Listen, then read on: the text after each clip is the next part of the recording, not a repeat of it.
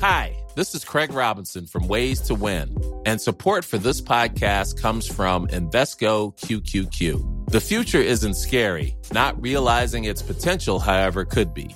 Just like on the recruiting trail, I've seen potential come in many forms as a coach. Learn more at Invesco.com/QQQ. Let's rethink possibility. Invesco Distributors, Inc. One size fits all seems like a good idea for clothes until you try them on. Same goes for healthcare. That's why United Healthcare offers flexible, budget-friendly coverage for medical, vision, dental, and more. Learn more at UH1.com. Hey, it's Paige DeSorbo from Giggly Squad. High quality fashion without the price tag. Say hello to Quince.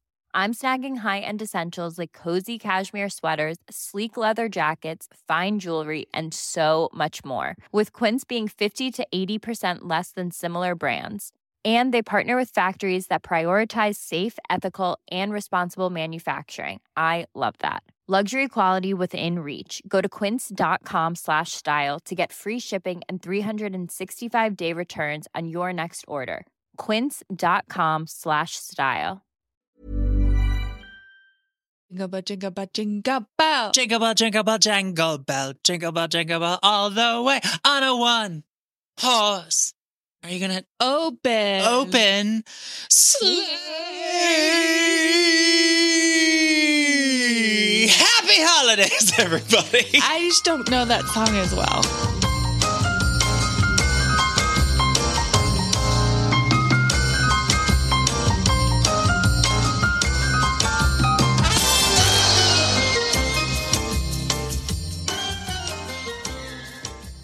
Guess what, Katie Morthorst? What? What? I am already very drunk. Hammered. Hammered is a word for We'd it. like to let you know that we wanted to try Ciroc. Yes, and Ciroc, highly recommended. Delicious. If you So haven't had it good. already, go get some. It is good. I don't even taste it. Yeah, no, it's the perfect alcoholic additive to your life. Wonder how much money Diddy makes on a bottle. If anything. Are we supporting Diddy through this? Here's what I wonder. Okay. They could give him like an appearance fee because I don't think he has any ties with the making of this.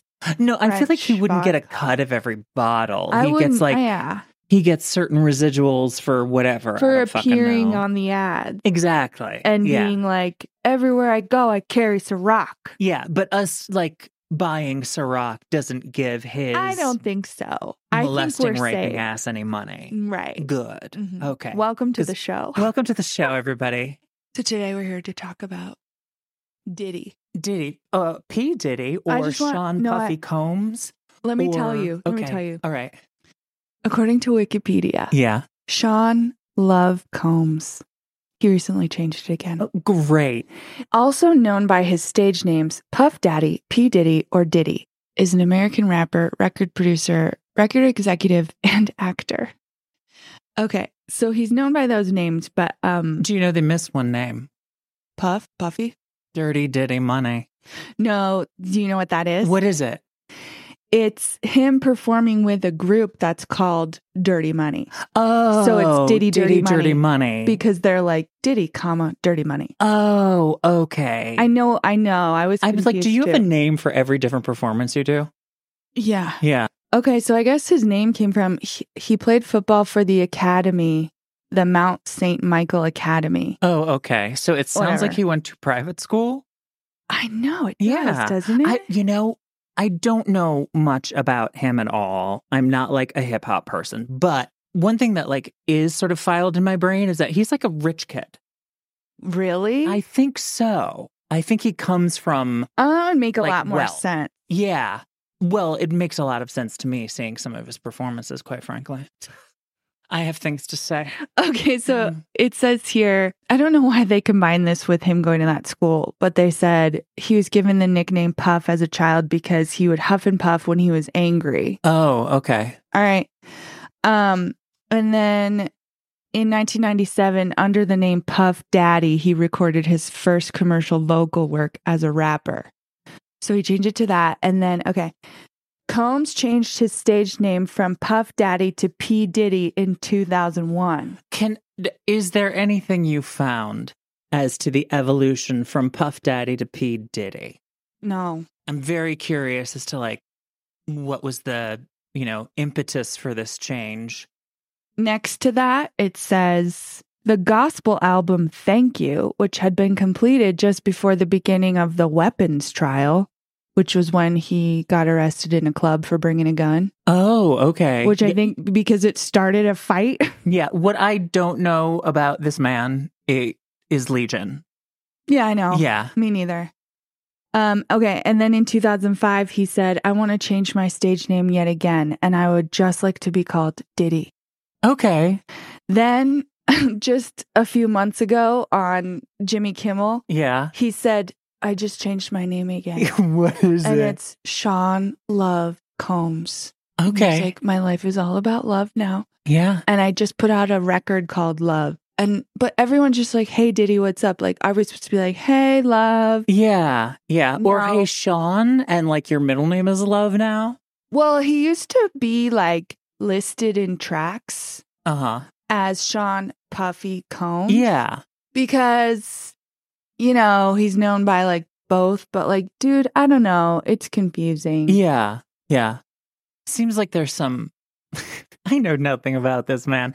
Seems like there might be some identity disturbances, quite frankly. Yeah. Like he's just doesn't know who he is and keeps on changing it. Or maybe he likes to change it up. Maybe he's just, a labile person who feels like a different person every day. Who knows? Labile. Labile. The word of the day. Labile. Usually associated with mood. It means you're sort of like up, you're down, you're feeling good and happy, and then you're feeling sad, and it can happen, in the same day or in an hour. That's labile. I mean, yeah. Yeah. So tell me what you do know about him. Okay. My main exposure to Mr. Combs, if I may, is I think in the 90s, I happened upon a Saturday Night Live where he was the musical guest. Yeah. And I saw him perform, and I think I had never seen him before, and I just knew him as like a rap mogul. And I'm like, oh, this is probably going to be like great. And he just stands there sweating like a goddamn pig in black leather with this, what I understand trademark sunglasses on now. Well, a bunch of ladies dance sexy around him, and he just screams this song about like, I just remember him yelling, power, power, power, a lot. And just basically, other than that, completely deadpan, doing nothing. It was one of the worst performances I've ever seen in my life. And subsequent minor research into him on YouTube has confirmed that point. He's such a bad performer. Yeah. Yeah. Is he known for that? Here's what I think. He's not really known for anything. Okay. Well, which I'm not like, that's not true, but like, what do we like? If you had asked me a few weeks ago, what do I know about him as a person? Him outside of like some songs, I would say nothing. Yeah. Like, I just feel like he's always flown under the radar. Like, he's not that interesting. I was just about to say, he's just not that compelling. I always thought he looked like a nerd. He looks like a nerd. He seems like a better producer. Yeah, I think that's more what he's known for. So, like, if I knew what songs he really did the bulk of producing on, I might be like, wow, he's talented. But I don't know. And to me, he's not talented. Yeah. I mean, at least I don't enjoy watching him perform. It seems to me, just from what I've come to understand of his oeuvre in the last day or two, he's really good at getting people together. Yeah. And to like getting people with him to do things. And sort of like, I don't know. He's always with somebody. He's always with Nicki Minaj or this band or that band or whatever. I don't know their names. It's because he's the CEO of like Bad Boy Records. And so part of his job is finding new artists. But it seems to me also that he's like not a good performer. Nobody wants to see him do anything. So he like forces his way in to like doing duets with like much, much better bands. Yeah. Just because he's like, He's like, I'm here too. He's like basically It's throwing his about presence me. in our face. Exactly. Yeah. And he's just so not good. I want to talk about that. I'll be missing you at the 1 year's VMAs with Sting and some wonderful gospel singer that Faith Evans. Faith Evans. Yeah. Well, Because- okay. So I want to give you more information about that. give me more information. But I have been toying with where to start anyways. Yeah. Because P. Diddy's back in the news now Okay. because of the Cassie lawsuit. Yes. It's funny because it is so reminiscent of other lawsuits that have happened recently. Yeah. Like Evan Rachel Wood and Marilyn Manson. And Russell Brand and lots of people. And FKA Twigs and Shia LaBeouf. I've heard, Shia LaBeouf. Yep. These three lawsuits are about being in a romantic relationship with these men. Yeah. And being utterly controlled and like literally beaten up, which I guess that's obviously what domestic violence is. Yeah. I guess I didn't know that sometimes it also turned into locking people in a room for days and like tying them up and just beating them senseless. It's all about just any kind of like control. Yeah. Yeah. It's like, it's not only going to be like physical assault, it's going to be like emotional abuse. It's going to be like controlling, like maybe what they eat and where they go, who they talk to. And it being kind of like brainwashing and like so hard to leave because you've already been shown what will happen to you if you disobey. Yeah. Yeah. The other thing is like, I'm like, all these women are beautiful women and they've been getting beaten up. I know. Yeah. I just can't believe it because if you see Cassie now, I mean, she's still beautiful. Oh, yeah. You know? Yeah. That's why we're here today, basically, is because now we know there's evidence that he's a huge fucking asshole. And has there been whisperings and murmurs for years and years about him? Yeah. I think there might be. But he's never been someone, I think, who's attracted really mainstream media. Yeah. Because probably, he's so boring. The reasons that we're saying. There's nothing that interesting about him. Yeah. He doesn't have much of a personality, it seems. No. Yeah. I always thought he looked like a nerd. Okay, so my friend Elizabeth was like, I remember thinking he was hot. And I was like, what? Yeah. Okay, I was watching a bunch of videos recently because he's got beef with like different artists like 50 Cent. Mm-hmm. And I'm like, 50 Cent is hot. Yeah. Me. And Sean Puffy Combs is not. But does he have beef with other artists a lot? Yeah. Well, probably most of them are more talented and better looking than him. That's just, I'm just going to throw that out there as a possibility. I mean, yeah. Yeah. I think. Yeah. Okay, so let me start from the beginning, kind of. Mm-hmm. Basically, he got on the scene. This is how he started in the music industry. Yeah. He got an internship at a label, which is almost kind of like an imprint, I would say, of the MCA records. It was called Uptown Records. Okay, yeah, yeah. And it's based in Harlem, and that's the whole idea behind it, is that it's uptown. Got it. So Andre Harrell started that. Yeah. And he's from Harlem. And so he's like, our whole thing is we're making like Harlem rap. Because I think it's like there's this kind, and then there's like whatever they were doing in Brooklyn. Yeah. And before he started that, he had also had his own recording career. Okay. But didn't like go very far with that before he became in charge of this label. So he's kind of like Diddy's mentor. So Diddy started there as an intern. As an intern, because just going back to the fact that he seems like a kid who comes from some kind of privilege, it's like, yeah, he got an those internship. are the kids who get like an intern. What was this, like after college or high school? Or during high school? By 1990, 20-year-old Sean Puffy Combs began an internship. Oh, yeah. So during college. During college. And so, yeah. I mean. Well, so then I think the news around that was that he was a very talented A&R person. Okay. So he I am assuming he had an eye for talent. I have no idea. Okay. I thought being A&R just meant you were like the person recording and being like, the sound sounds good. What does A&R mean exactly? It's like artists and representation? Artists and repertoire. Repertoire. Okay. So yeah, it is about like he's good at like matching artists with like what they should be focusing on. Yeah. So he's like seems to be more of like a developer of talent and a developer of careers. Yeah. Yeah. I always Which makes thought it sense. meant you were doing technical shit. So it's interesting that I looked this up. Yeah. Because I think the technical shit is just like you have to be a sound engineer or something. Right. Yeah. And I think if you ever watch someone recording a track, there's always a guy sitting there who's like, do it more like this. Do it more like this. Yeah. You know, it's because like maybe it's the producer and they had this whole idea for what this track was going to sound like. Like they have a vision and they need you just to fit into it. Yeah. So I don't know. Maybe he's part of that too. More cowbell. Exactly. That guy, right? That guy. Yeah. I think a clip that would be interesting to play right now. Yeah. This is a clip that I saw on TikTok. Mm-hmm. It didn't originate on TikTok, but it's this woman I had never heard of.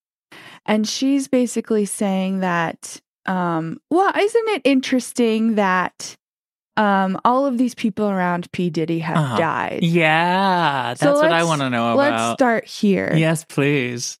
I was thinking to myself the other day, Uptown Records started with 5 people. Andre Harrell, I'll Be Sure, Heavy D, and Puffy. And Kim was the longest working employee because she was there from the very beginning. She was Andre's personal assistant. Kim is dead. Heavy D is dead. Okay. Andre Harrell is dead. The only 2 left are Puffy and Al almost. Isn't that interesting? That is interesting. Heavy D was found dead, face down in the heart attack. Andre Harrell, heart attack. Kim died from pneumonia, but there's the first coroner's report that said that she died. It was ruled a homicide, and they found toxins in her body to prove that she had been poisoned. You know, they have poisons that create heart attack and pneumonia-like symptoms. And then right after that, Al had a meeting, and I was going to meet up with him because we were in Vegas. And then the next thing you know, you want to know what they all had in common, though? The survivors and the late of Uptown Records, they were all writing tell-all books. Andre was writing a book right before he died. Heavy D was working on a book before he died. Kim Porter was working on a book before she died. And I'll Be Sure was working on the documentary of his life. And then he goes into a coma. Has Puffy ever been in a coma? Has anything happened to him? He must be the luckiest motherfucker because it seems like everybody that worked at Uptown Records from the very beginning is gone. Just him. I guess Al disappointed you. You know, I speak for a reason. When you see this bullshit ass motherfucking gang fucking with people that you love, that you like, you know, there's too many coincidences. Too many. So this is Jaguar Wright. And she's, or they, I don't know, are kind of they're kind of famous, right? I've heard the name. You have? This is going to be, everybody, this is going to be 2 white people talking about hip-hop. We should have said this We at should the probably beginning. say this at the beginning. Well, that's why I have we no don't know idea. anything. I have no idea what's going on. I just want to put that out there. So there's going to be a lot of like learning and growing on the fly. But you've heard of her, Jaguar Wright? She's, you know, like, yeah, I've heard the name. I don't know anything that they do. This is this is her Wikipedia. She's an American singer. She's released 5 studio albums and collaborated with artists such as Lauryn Hill, Common, and Jill Scott. Basically, she started as like doing background stuff. Yeah. And was brought to the attention of hip hop group The Roots in 1998. Mm-hmm. And then she would perform with them. She's also appeared on MTV Unplugged as a backup singer for Jay-Z. Yeah. So she's intertwined in the industry and works in the background, and then she's also She's famous in her own right. She's probably not a crank. No. So, and I found what she said to be just like very interesting and compelling. And just because she just seems like a person who's telling it to you straight. Yeah. Yeah. Yeah. Here's the background of that. Uptown Records was a record label founded in 1986 by Andre Harrell. Mm-hmm. He's the guy in charge. He was in a group called Dr. Jekyll and Mr. Hyde, and they only did a couple of songs. Okay. Then he got together with Heavy D and the Boys and Marley Marl, and they made a song called Uptown is Kickin' It. Okay. And they turned this into a whole thing. Mm-hmm. And I also wrote, if these names sound familiar, they're all referenced in the Notorious B.I.G.'s song Juicy. Okay. Where he's like, kicking it with Heavy D, Molly Mall, and the Yeah. I can't rap like him. He's very good. Yeah. So then by 1990, Sean Puffy Combs has an internship there. By 1993, Harrell fires him. Okay. Why? Do we know? What I have found are Andre and Sean talking about the firing years later. Yeah. And only having like really good things to say. Okay, yeah. Like, so after he got fired from there, he started his own label called Bad Boy Records. Okay. Almost immediately. And he took the Notorious B.I.G. with him. Oh, all right. So Andre Harrell says, well, Notorious B.I.G. didn't really fit with my label. Mm-hmm. Notorious B.I.G.'s from Brooklyn. Okay. So I think it's like he's doing a new kind of thing that doesn't. He said that he didn't know what to do with it. Well, it seems to be, from what you've said, there is like a Harlem sound and a Brooklyn sound. Yeah. And, like never the twain shall meet, at least at that time. I don't know. Yeah. So he's like all too happy for P. Diddy to take Notorious B.I.G. with him. Okay, that's what he says. Right. Yeah. But it also looks to be like Puffy poached him. Yeah. Yeah. And I feel like that's probably what led to the firing, is that Puffy had this idea for his own label and it started like talking to people under the table. It's like, will you come with me if I start my own thing? Yeah. Andre got wind of it and was like, fuck you. Right. Yeah. Speculation. So if you want to ask me how I know P. Diddy, like my first experience was around 1999 when he does that "I'll Be Missing You" performance at the VMAs.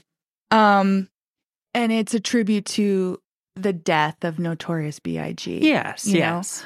And I always attach to a song if I feel like I've heard it before. Mm-hmm. Because obviously P. Diddy took that song from Sting. Yeah. I'll Be Watching You and changed it to I'll Be Missing You. So I'd be like, oh, yeah. I know this song. Oh, new words. Yeah. Oh, okay. Yeah. Oh, it's about someone who died. Okay. Mm-hmm. Just at the memory, Katie is getting down. You have to see her dance. She's dancing. Yeah. So let's go back to how Notorious B.I.G. died. All right. He had a debut record in 1994 called Ready to Die. Okay. Oh, right. Okay. Prescient. At the same time, Mary J. Blige was also at Uptown Records. Mm-hmm. And around here, she left to go to Death Row Records. Okay. Death Row Records is the West Coast.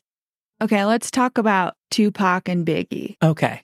They die around the same time because prior, there was this beef between Bad Boy Records and Death Row Records. Okay, and Bad Boy being Sean Puffy Combs, and Death Row being Suge Knight. Suge. Sorry. Yeah. I only read his name. I don't think I've ever heard it pronounced. It seems weird that it's... Yeah, that it's Suge, but it's S-U-G-J-E or something. I don't know. Anyway.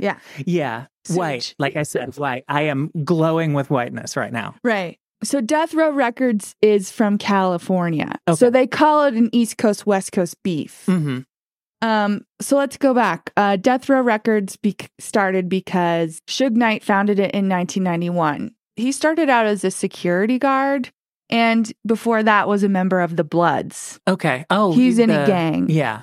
Then I think it was like, he's a big guy. He'd be a good security guard. Okay. As he was working as a security guard, he saw that there was money to be made in the music industry. And so he started Death Row Records. Interesting contraposition of different leaders of these two record labels.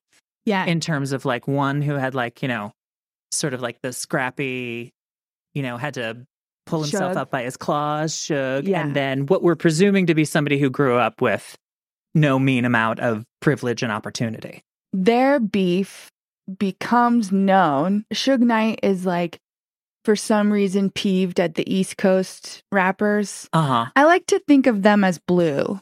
Okay. Yeah. Bad Boy and everyone on the East Coast is blue. Uh-huh. Death Row and everyone on the West Coast is red. Yeah, because those they're the colors blood. make sense to me. Yeah, they make Okay. sense. Yeah. So Suge Knight's peeved at the East Coast rappers, and he thought that they were condescending to the West Coast rappers. Okay. I believe that this is just inferred from what he said at the Source Awards in 1995. Mhm. We should watch the clip. Okay. But he gets up on stage. The Source Awards is specifically kind of all about hip hop. Yeah. So it's not as whitewashed and stuff as like the VMAs. Yeah.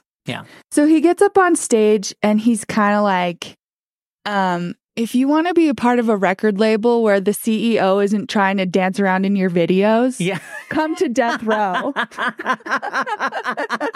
Nailed it, Mr. Suge Knight. Right? Nailed it. Yeah. Nice work. Trying to dance. It's so, because I watched a clip right before I got here. Yeah. Of one of his Saturday Night Live performances, and that is all. It's when the Dirty Diddy Money. Oh. The Dirty Diddy Money clip, where that's basically he is dancing mostly in the background, like he's the most hyper kid at the middle school dance. He's not a performer. No. Okay, let's watch the clip of Suge. Second of all, I'd like to thank my whole entire Death Row family on both sides, you know what I'm saying? I'd like to tell Tupac, keep his guards up. We ride with him. And one other thing I'd like to say, any artists out there want to be an artist and want to stay a star and don't want to have to worry about the executive producer trying to be all in the videos, all on the record, dancing, come to Death Row. I know. No, and everybody in the audience is like, oh my God, the snap. shade. Yeah. Tupac is a Death Row artist. Okay.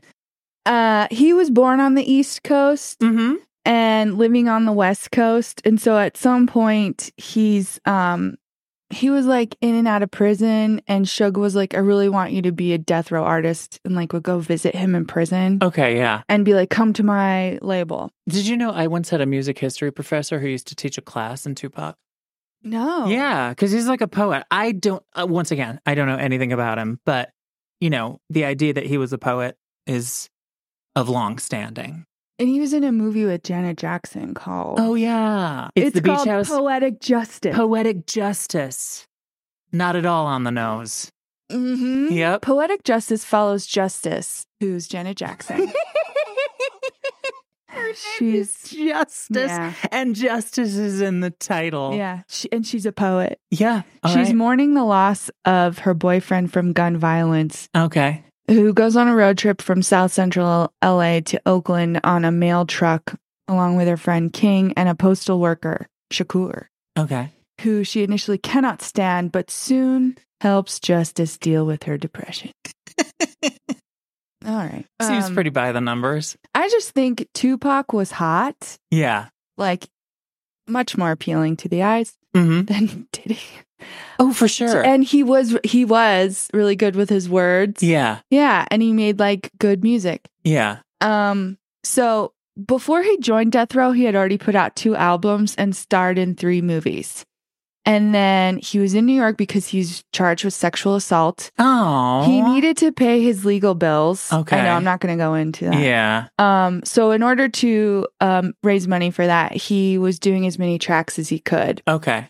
So during the day, he's going to court. Yeah. And at night, he's going to record in the studio. What a weird life. I know. Wow. So he shows up at Quad City Studios, which was in Times Square, and a shooting happens in the lobby. Oh my gosh. And this is kind of what people will point to as like also the beginning of the East Coast, West Coast beef. Okay. Because he's showing up there to work with East Coast people. Yes. Just for me, just so I can keep everything straight. But basically he gets shot and he's waiting for the ambulance. And he's like looking around and he's like, what the fuck? Yeah. Like, what the fuck just happened? And he just like left that with like a bad taste in his mouth. Yeah. Apparently, then while he was in prison, which was, he gets shot, he recovers, he goes back to court, he goes to prison. Yeah. Diddy visited Tupac in prison to reassure him that their crew and Bad Boy had not caused the shooting. Okay. All right. Well, he's recording for Bad Boy, correct? I think he was doing a guest track. I don't think it ever actually happened. Oh, okay. But then why would Bad Boy shoot him? I don't know. That's why this is so hard. I feel like P. Diddy is like, we had nothing to do with it. I know. Of course. It's like, well, nobody thought you did because you're the people who are like giving him the recording space and producing the whatever. I guess if you want to send a message to Death Row Records and you know where Tupac's going to be because he's coming to work with you and you have someone show up in the lobby to shoot him. Okay. You know where he's going to be. Coming from Death Row? I'm sorry, I'm confused. You still don't know? I still don't know. Tupac's Red, Death Row, West Coast. Okay, but he's coming to New York. Yeah, because he has a trial. Got it. I'm sorry. So Tupac is from Death Row. He happens to be on the East Coast, but he's not recording with Bad Boy. I think he is. Oh, okay. So they're loaning him out to Bad Boy. Yeah, I don't know how it works. Okay. All right. Got it. Tupac was recording at Quad Studios in Times Square, gets shot, and is wondering what the fuck just happened. Yeah. And then Sean Puffy Combs is like, we didn't do it. We don't know what's going on. Then following that, in February, Biggie released a B-side track called Who Shot Ya? Oh. And although Combs and Biggie denied having anything to do with the shooting and stated that Who Shot Ya had been recorded before the shooting, Tupac interpreted this as a taunt. Okay. So then who died first, Tupac or Biggie? I don't know. I know. So September 6, 1996, Tupac was shot in a drive-by shooting. This is the fatal one. Okay. And died at the hospital 6 days later. All right. He's in Las Vegas at the Mike Tyson fight. Can I ask you a quick question? Yeah. What was the time span between the first attempt and the shooting that killed him? Like, how long was it? It happened in 94, so it's 2 years. But for those 2 years, then Tupac put out a song called I Fucked Your Wife. They're just taunting each other. Yeah, okay. So I fucked your bitch, you fat motherfucker. West side, bad boy killers. You know who the realest is, niggas. We bring it to First off, fuck your bitch in the clique you claim. West side, when we ride, come equipped with game. You claim to be a player, but I fucked your wife. We bust on bad boys, niggas fuck for life. Plus, Puffy trying to see me weak, hearts I rip. Biggie Smalls and Junior Mafia, some mark ass bitches. As Tupac gets shot in Las Vegas after he's at the Mike Tyson fight. Okay. All right. Interestingly, earlier in the night, he's inside the MGM Grand, which is where the fight's happening. Yeah. And he gets into a fight in the lobby with a guy named Orlando Anderson, who is in a gang. So at the time, they didn't really want to do a trial in Las Vegas and try to find out who shot him. So someone just wrote an article and was like, well, it was Orlando Anderson, case closed. Oh, okay. Because they would be inviting a bunch of black people. Because it's like the person, Orlando Anderson in this fight, and then Tupac and his people and all the witnesses. They really didn't want to invite a whole bunch of black people to Las Vegas to have a trial. Yeah. They don't really care. Yeah, and I doubt, in Las Vegas, things would not go well. Right. You know, Nevada. What wouldn't go well? A trial of black people with a jury from Nevada. I see. Yeah. Yeah, they didn't care. And so then about 6 months later is when Biggie was shot in Los Angeles in a drive-by shooting. Mm-hmm. Okay. So then P. Diddy puts out this song, I'll Be Missing You, with Faith Evans and 112 about Biggie's death. It was released May of 1997. Biggie was shot March of 1997. Okay. The song spent 11 weeks at #1. It won a bunch of awards. Interestingly, P. Diddy never asked Sting to use the song. Oh, okay. So he never paid him for it either. Yeah. Can we watch the VMA clip? Of course. Because I fucking love it. In my opinion, this song and the death of Biggie puts P. Diddy on the map. Yeah. He also earns tons of money from this song. He doesn't pay Sting. The writer of his rap verses is someone else. He didn't even write it. Oh, okay. He asked Jay-Z to write it, and Jay-Z recommended a guy named Sauce Money. Okay, great. Sauce Money comes out later and says, Diddy never paid him a dime.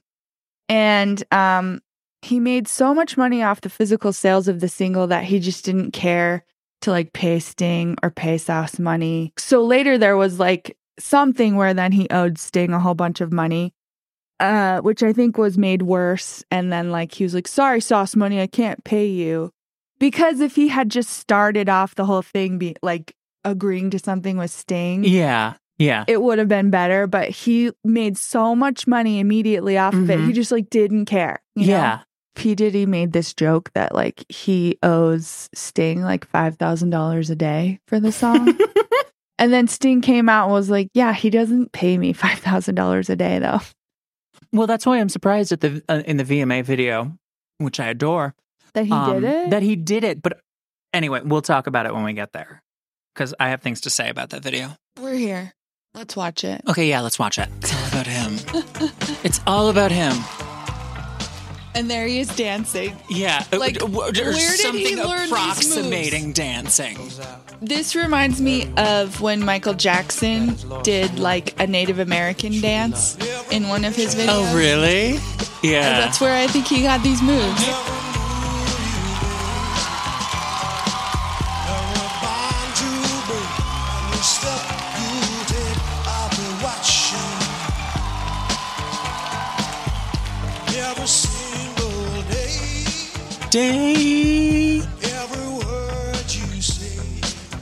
Oh, he got to perform his version though. I'll be watching. Yeah. Wait. Oh, he does say I will be watching you. Okay. It's kinda hard with you not around. Know you in heaven smiling down. Lip syncing. Can you see that? Lip syncing and indicating like pray for you. He literally puts his hand in the prayer position. Oh, Jesus Christ. And then goes from side to side. Yeah. Strength. Thoughts. He's got his fingers going to his head. Shop for new clothes and kicks. You and me taking flicks, making hit stages they receive you on. Well, like he's singing live. Sting. Oh yeah, Steve is Steve. Steve. I'm gonna call him Steve from now on. And who's that you said? So that's Faith Evans. Faith Evans. Biggie's wife. Oh, okay. And she sounds fucking phenomenal, but she looks like she wants to be anywhere else. Like she's just like, fuck this shit. Look at her. She's just like singing gloriously and does not give a shit. And like letting her hair fall in her eyes. Yeah. Like, She's like, whatever, I don't even want to She has her fucking trench coat on. She like walked in from the street. I just thought that was like a cute outfit. Oh, I don't know. It looks like she wants to go home.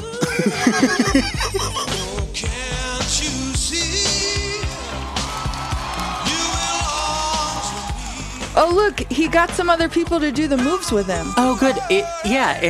In similar white suits. Mm-hmm. I love Sting's look. During this, he's like, I know I'm flat and I don't want to be here either. Faith, can we just, like, go out for a drink and fuck this noise? I think they're like, why does he get to lip sync? Yeah, well, yeah. Because he has no talent. Maybe, yeah. You know? I cannot get over his dance moves. They are totally... atrocious. They're show choir. They are fucking show choir. Like from being in school? Yeah. Seriously, he might as well pot a beret. I think at some point he does a step touch. Oh. Yeah, it's very Zumba. sad.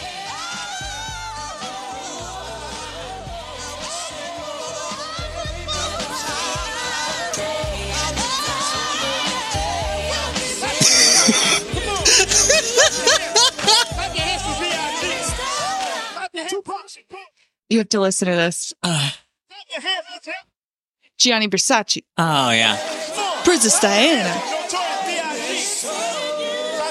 Everybody we lost. We miss you. So he's like now made this song about everyone that died that year. And Yeah. like, also did performances at things that were like tributes to Princess Diana. It's kind of interesting that he wants to involve himself in the deaths of many people. Isn't it? Yeah, a little bit. Well, okay. Just to echo what Jaguar Wright said. Yes, here's my opinion. Uh-huh. He has been accused of killing Tupac. Okay, yeah. P. Diddy. Mhm. So if you ask me, here's what it looks like from the outside. He killed Tupac.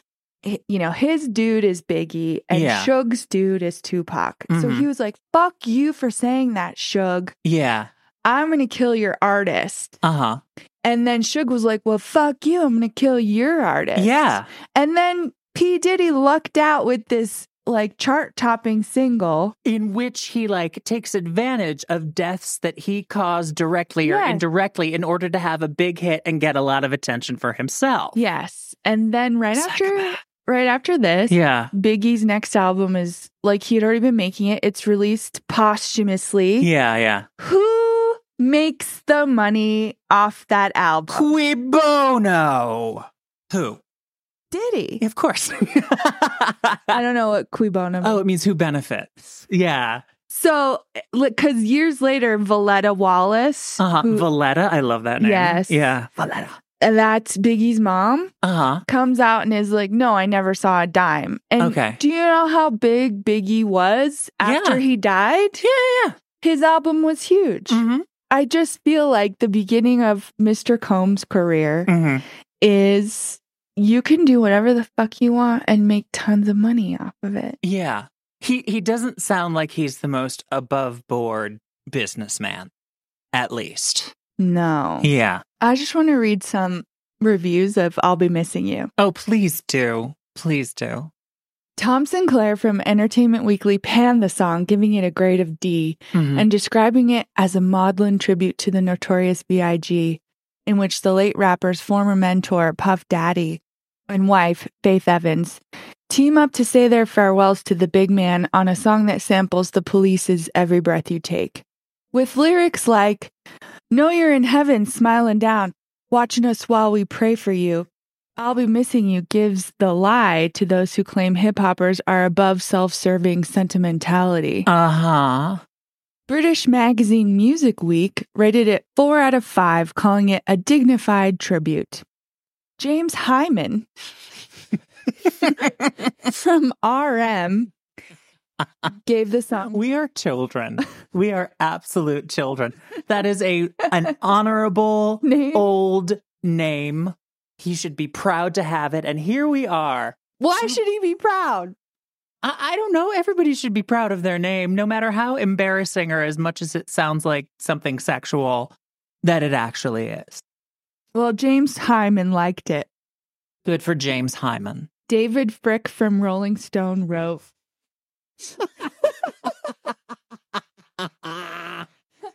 Yeah. Okay, so Hyman and Frick have things to say. David Frick said, in I'll Be Missing You, he didn't merely crib from Sting. He took a song about stalking and transformed it into a radiant hymn of brotherly love and a community's lost. Oh, okay. Wow. So he likes it. Yeah. I thought I read a bunch of bad things last night. I must have just like been reading it in a sarcastic voice. You were also drinking martinis last night, so you might have been just like, yeah, he hates it secretly. I don't know. He hated it. Yeah, well, so it did well. It made him a lot of money. Well, yeah, I mean, sentimental pap is always going to make you a lot of money because there's a lot of people who don't give a shit. It's lowest common denominator. He knows what he's doing. Yeah. Yeah. Let's go back to those people at Uptown Records. Okay. Andre Harrell, dead. Yep. Uh-huh. Albie Shore, almost dead. Okay. Heavy D, dead. Dead. Kim Porter, dead. Dead. Wow. Kim Porter was Puffy's wife. No shit. So what happened was Uh-huh. she was Andre Harrell's personal assistant. Okay. She married Albie Shore. All right. Then got together with P. Diddy after that in the 1990s. Mm-hmm. They ultimately split in 2007. But Okay. remember when Diddy was dating J-Lo in like 1999? No. Really? I know nothing. Did he need publicity for something? Yeah, I think so. Probably, yeah. She did too. She was Yeah. like making her music debut. Oh, so that was like the beginning of her career and she needed to be connected with somebody with a lot of press. Yeah. Got it. Kim Porter died in 2018 in Toluca Lake, California, after experiencing flu-like symptoms for days. Okay, I have an idea about this. You do? Yeah. What is it? Ricin.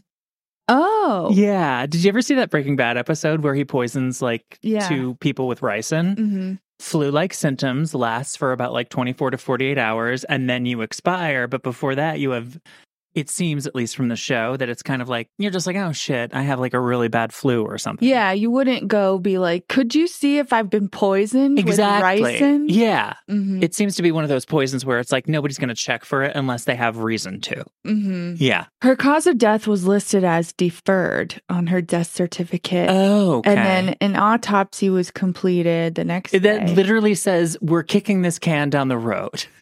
Mm-hmm. Yeah. Okay. She died in November 2018. Mm-hmm. Finally, in January 2019, the Los Angeles County Coroner's Office confirmed her death was a result of lobar pneumonia.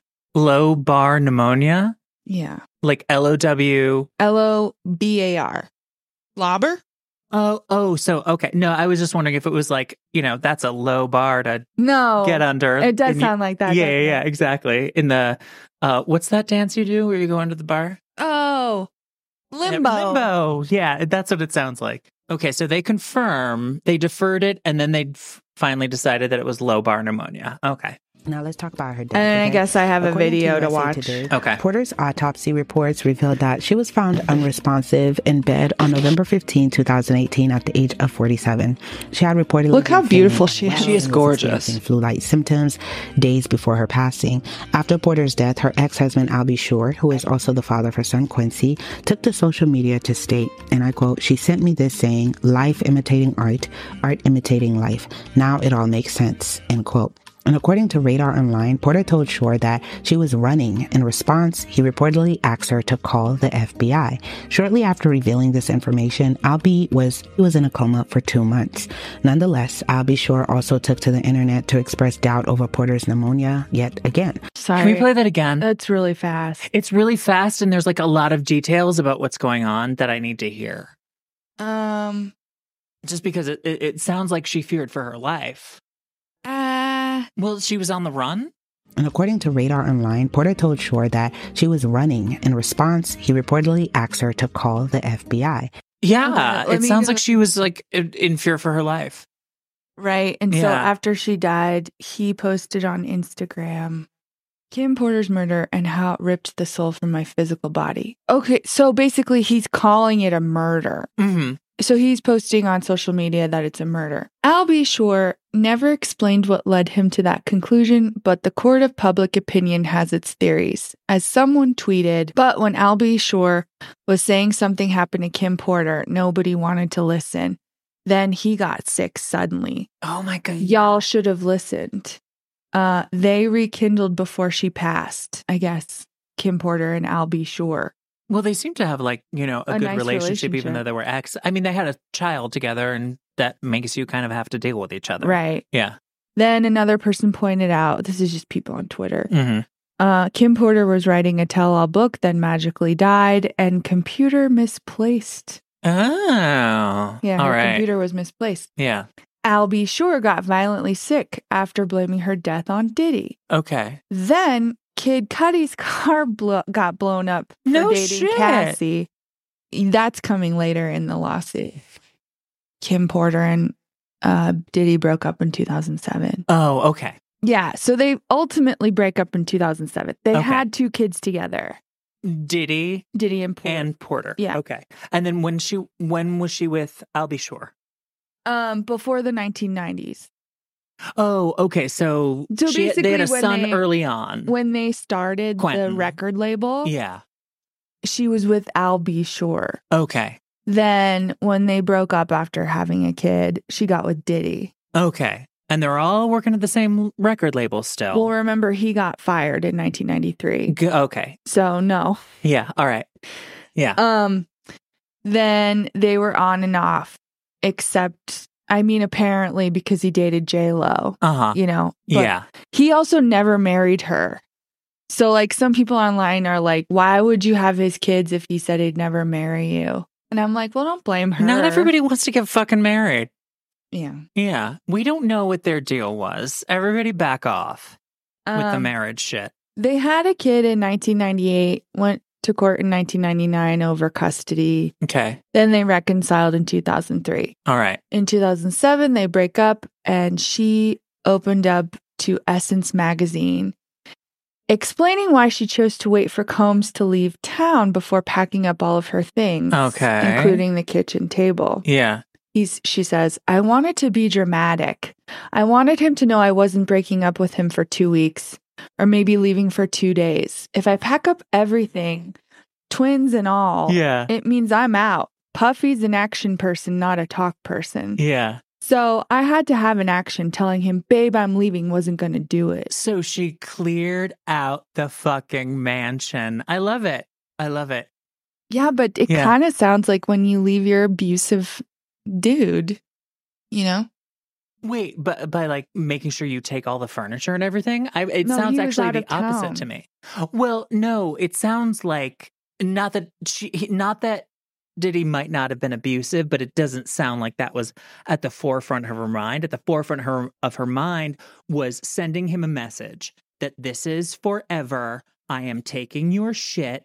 Fuck you. It was more of like to me, it's more of like suck my dick, as opposed to like, I'm just getting out of here as fast as possible because I'm, in fear for me and my child's safety. Right. Yeah, it's more like, I'm taking all of your shit. When we divorce, I will gut you. That's kind of what it says to me. So the timeline was she died in 2018. At 47. Uh-huh. Okay. Albie Shore went into a coma in 2022. That brings up the fact. Okay, so Kim Porter, 2018, died. Yeah. Albie Shore, 2022, died. What about the other 2 people that Jaguar Wright was talking about? Andre Harrell death was 2020. Okay. Because he's so behind the scenes, Mm-hmm. I'd say. Like Rolling Stone wrote about him dying. He died at 59. Uh-huh. He's not like famous. Yeah. So they're like, he died and nobody's really like batting an eye, I'd say. Well, because none of these people are household names except for P. Diddy. Right. Yeah. He died on May 7, 2020 at the height of the pandemic. Yeah. He was 59. The news of his death was first announced on Instagram. According to Wendy Kreddle, Harrell's ex-partner, Mm-hmm. which is weird because he's very obviously gay. Oh, well, Okay, so anyways, Yeah, he yeah. had been suffering from heart problems in the time leading up to his death. Okay. So, I can't even read the Rolling Stone article because I don't subscribe. Oh, I think I have it. Do you want to read it? For Albie Shore, the thing that they're saying is he had bariatric surgery, his health drastically improved, And then he collapsed while he was working on new music and was rushed to the hospital. Oh, and he interesting. remained in a coma for 2 months. So, like, another person who's not a huge star, so there's not a whole lot of information about it. Yeah. Yeah, I mean, like, nobody's curious about, like, what killed him, especially if you die during the height of the pandemic, you know? Oh, but he didn't obviously die of COVID. It doesn't say that. Oh, so that's they're just sort of like not saying He what he died. died of. Yeah. He died. Okay. Huh. All right. So that kind of like makes things a little bit more mysterious. But why? Why aren't they saying? Well, maybe they're Uh-huh. being paid off. Maybe. Yeah. Um, Or maybe it was something. Okay. So maybe they're being paid off by P. Diddy, or maybe they're being paid off by the family because it was something that they consider untoward. Maybe it was, he was doing gay stuff. Just kidding. Yes. Or maybe it was drugs, Here's what I think. Yeah. I think Al B. Shore and Andre Harrell were not at the top of the news list. Mhm. So they're, it takes a long time to do toxicology reports. Yeah. We just found out how Matthew Perry died. Did you see that? Yeah. Ketamine. Yeah. Yeah. Who knew? When someone dies, Mhm. like the first thing that comes out is just like, they're dead. Let's look back at their Yeah. accomplishments. Yeah. Well, and not only that, like these journalists aren't putting it together that it's like No. all these people from this particular Yeah, record not right label. then. Jaguar Wright is being like, oh, this is interesting. Everybody's dying within 2 years of each other Mhm. as they're starting to write tell-alls and memoirs. But it's like, your average journalist on the music scene isn't like that immersed in institutional history. Mm. So, Heavy D was another artist at Mhm. Uptown. yeah. And Heavy D I've heard of. He died in 2011, it says, from a pulmonary embolism. Okay. He doesn't pique my interest. I mean, he was Heavy D. Yeah. Pulmonary embolism. He's probably What's dying. a pulmonary embolism? It's where, you could get like a DVT in your thigh. It's where there's a clot. That's how my basically. grandmother died. Yeah, you can get a Yeah. clot in your vein or a clot in your lung. Yeah, she had a clot in her leg and she was on a bus to Rochester Mhm. and it released from wherever it was in her leg for years, Mm. which resulted from like a fall down the stairs years ago, but it like released and it just went up to her brain and she died. Yeah, that's Yeah. what happens. Oh, wow. Those things come on quick. Well, so P. Diddy went on to have this show called Making the Band, Mm-hmm. where he put together a girl group Yeah. and he would bring his people in basically to Yeah. help them with their singing and their dancing. Mm-hmm. And he had Andre Harrell on. Okay. I couldn't tell you what he was there to do. Yeah. But when I saw him, I was Who like, can ever tell what P. Diddy is there to do? or Andre Harrell. I don't know. Oh, okay. Yeah. They're just there to be. Yeah, he's like, Yeah. this is one of your mentors now. Mm-hmm. So he's there, and immediately I go, oh, this man is gay. Oh, okay. And so then I'm reading more about their relationship. Yeah. Oh, I've heard. Right? I heard. Well, I saw a little, like my legs are moving in a really excited way right now Yeah. because I love this shit. But yeah, I heard like maybe Diddy has some like homosexual tendencies. Yeah. Yeah. So 50 Cent is kind of always saying that about Diddy. I Oh, think really? Because he's like, he's gay. Yeah. But I love really, he's good. let me tell you what the story Yeah. is. And these are not from, hard news sources. Uh-huh. These are the rumors. Yeah.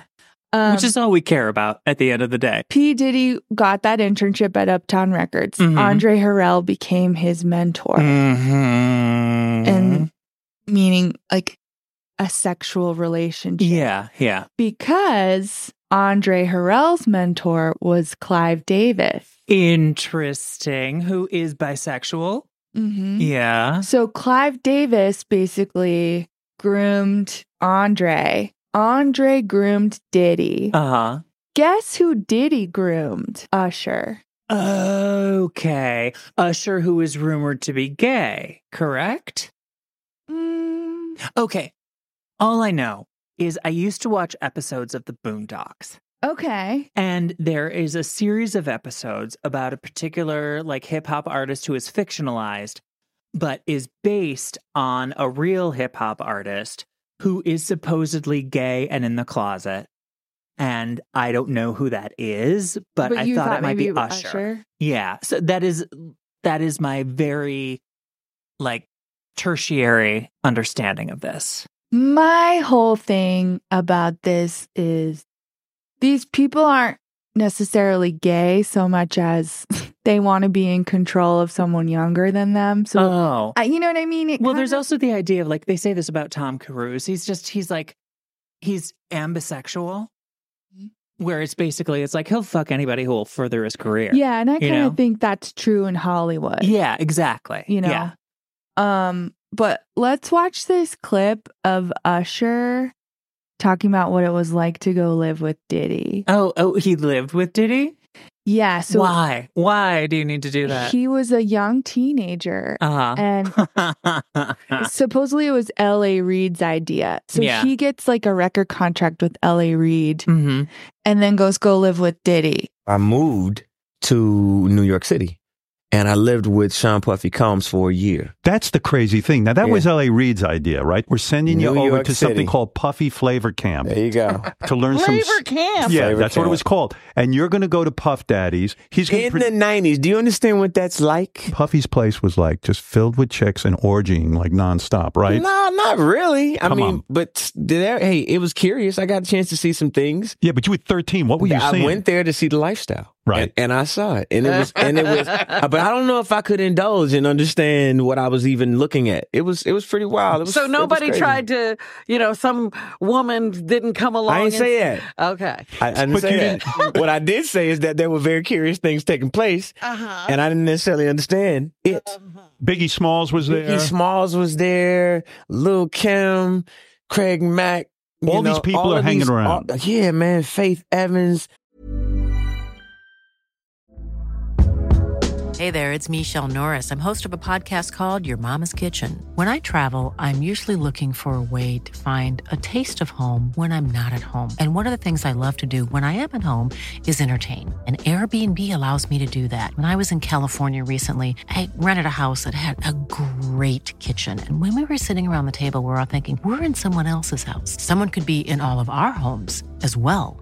If you have a home, but you're not always at home, you have an Airbnb. Your home might be worth more than you think. Find out how much at airbnb.com/host. Hey, it's Ryan Reynolds, and I'm here with Keith, co-star of my upcoming film, If, only in theaters May 17th. Do you want to tell people the big news?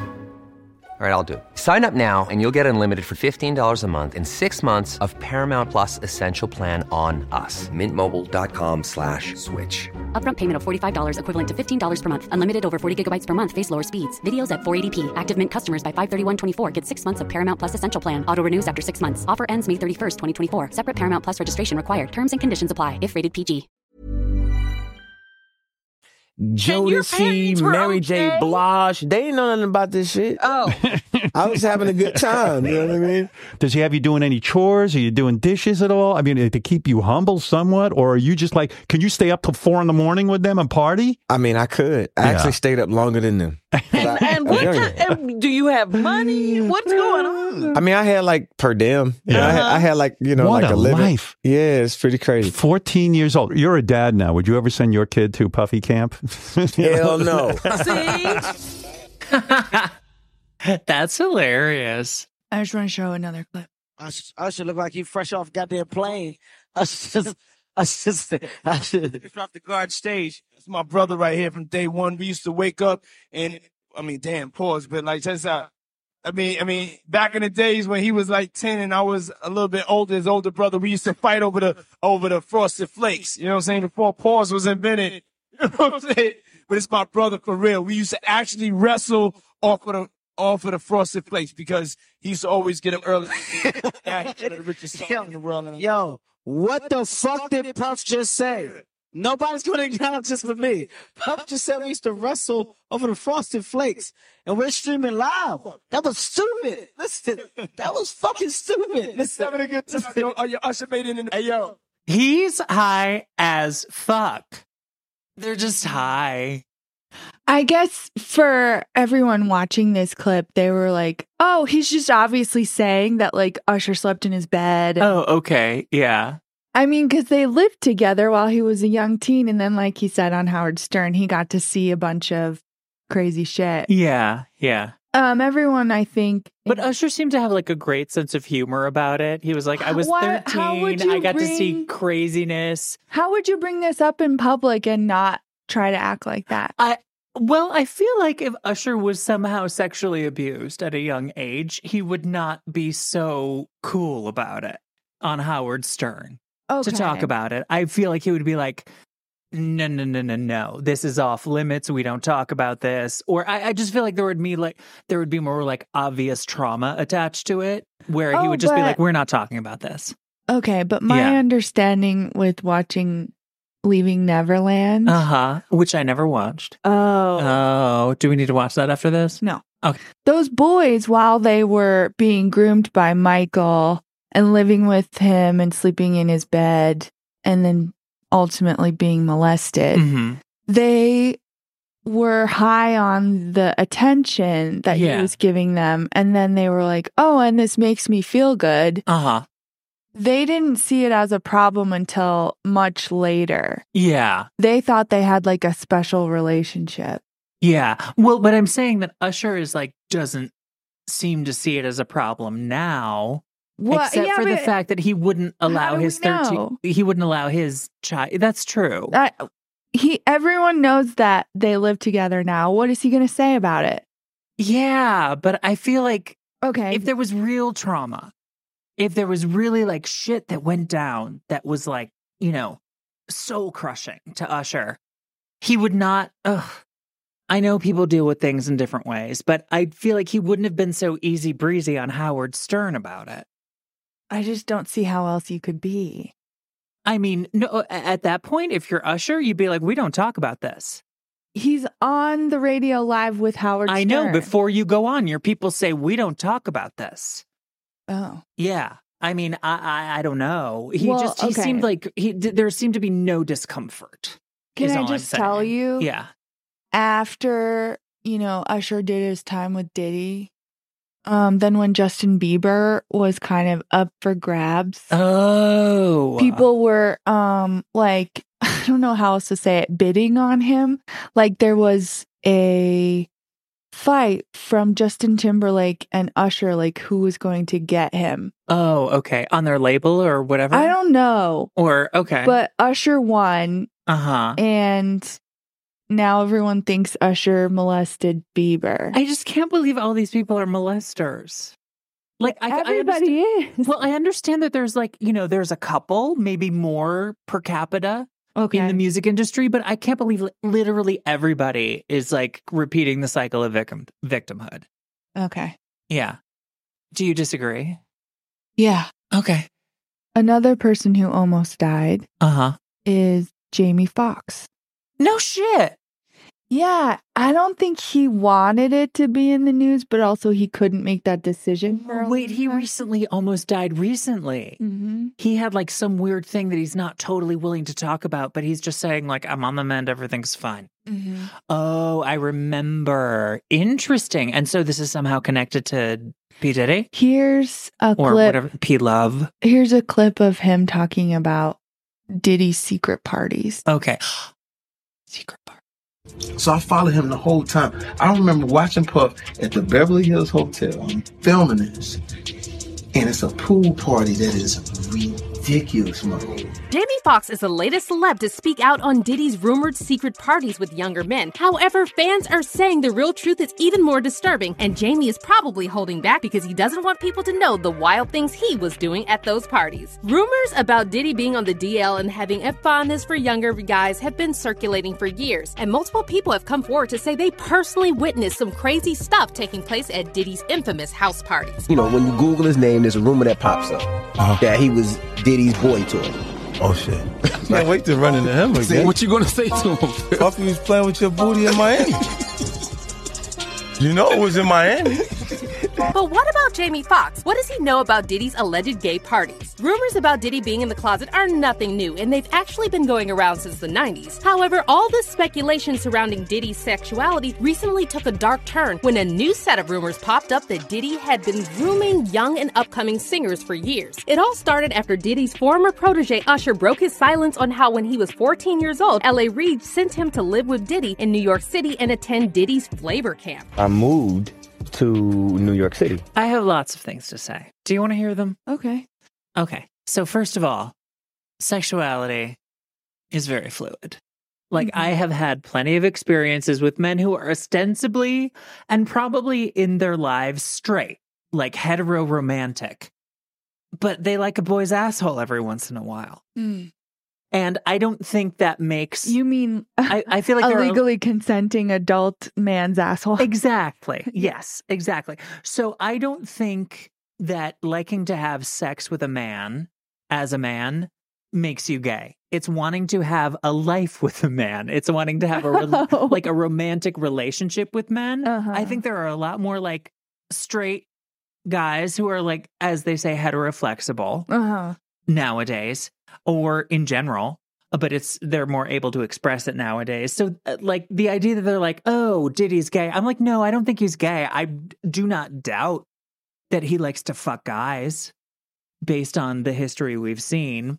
Everybody's like falling into this like binary idea of sexuality and male-male relationships that I think is unfair. Mm-hmm. You know, I wanted to point that out.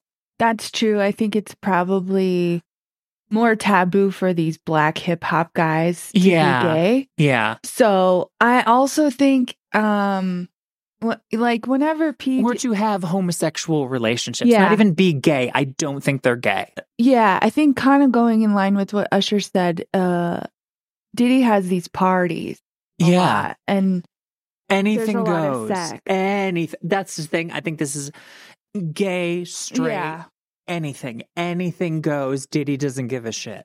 Well, and the thing about that is like, I'm like, it's not so much the gay stuff, it's the underage people stuff.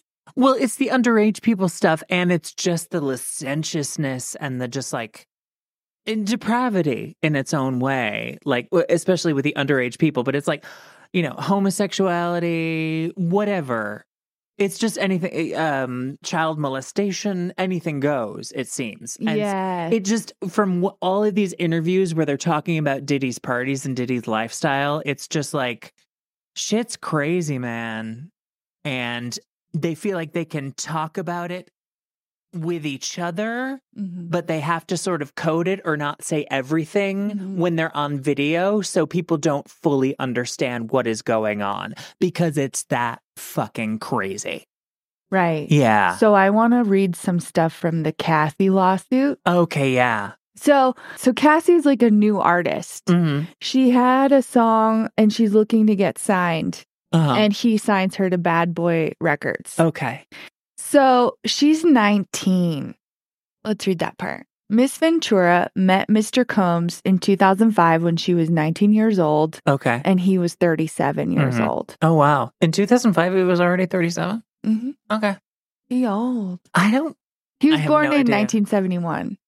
Oh my God, he's so much older than I am. When were you born? 77. Got it. Yeah. Wow. So he signed her to his label Bad Boy Records, and within a few years lured Miss Ventura into an ostentatious, fast-paced, drug-fueled lifestyle and into a romantic relationship with him. Her boss, one of the most powerful men in the entertainment industry, and a vicious, cruel, and controlling man nearly 2 decades her senior. This is what the lawsuit said. Yeah. Mr. Combs asserted complete control over Miss Ventura's personal and professional life, thereby ensuring her inability to escape his hold. Do you know Cassie? No. I think you need to know.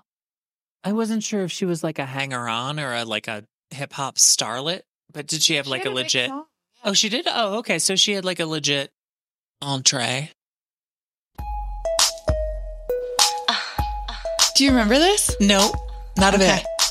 This was like me in college. Oh, okay.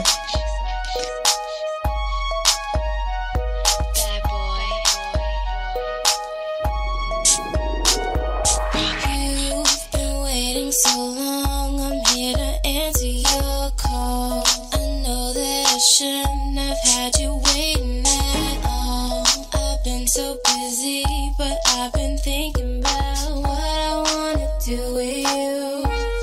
I know them other guys, they've been talking about the way I do what I do.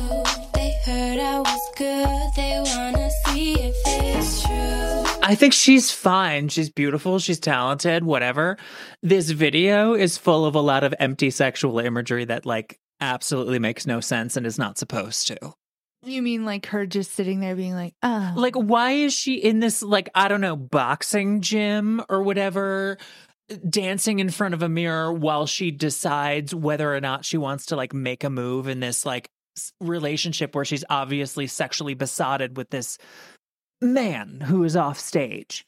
It's just, it brings me to a lot of places where it's just like, it's just about sex. It's just about sex, but it's like, it has no, I don't give a shit about the relationship. I don't give a shit about her as a character. Nothing is making sense in terms of a storyline. It's just an excuse to make her seem empowered and while also over-sexualizing and demeaning her. That's what I say. I hate the line in the song where she goes, they heard I was good. They want to see if it's true. Yeah. And I'm like, but and the thing is, yeah, the whole like sort of the whole overlay of the video is that she's like, she's making this decision. She's in touch with her sexuality. She's making this decision in a mirror with herself. But it's like, no, the video itself is sexualizing her. Yeah. You know, like in a way that doesn't feel empowered to her. Right. You know? Yeah. Throughout their relationship, Mr. Combs was prone to uncontrollable rage and frequently beat Miss Ventura savagely. Oh.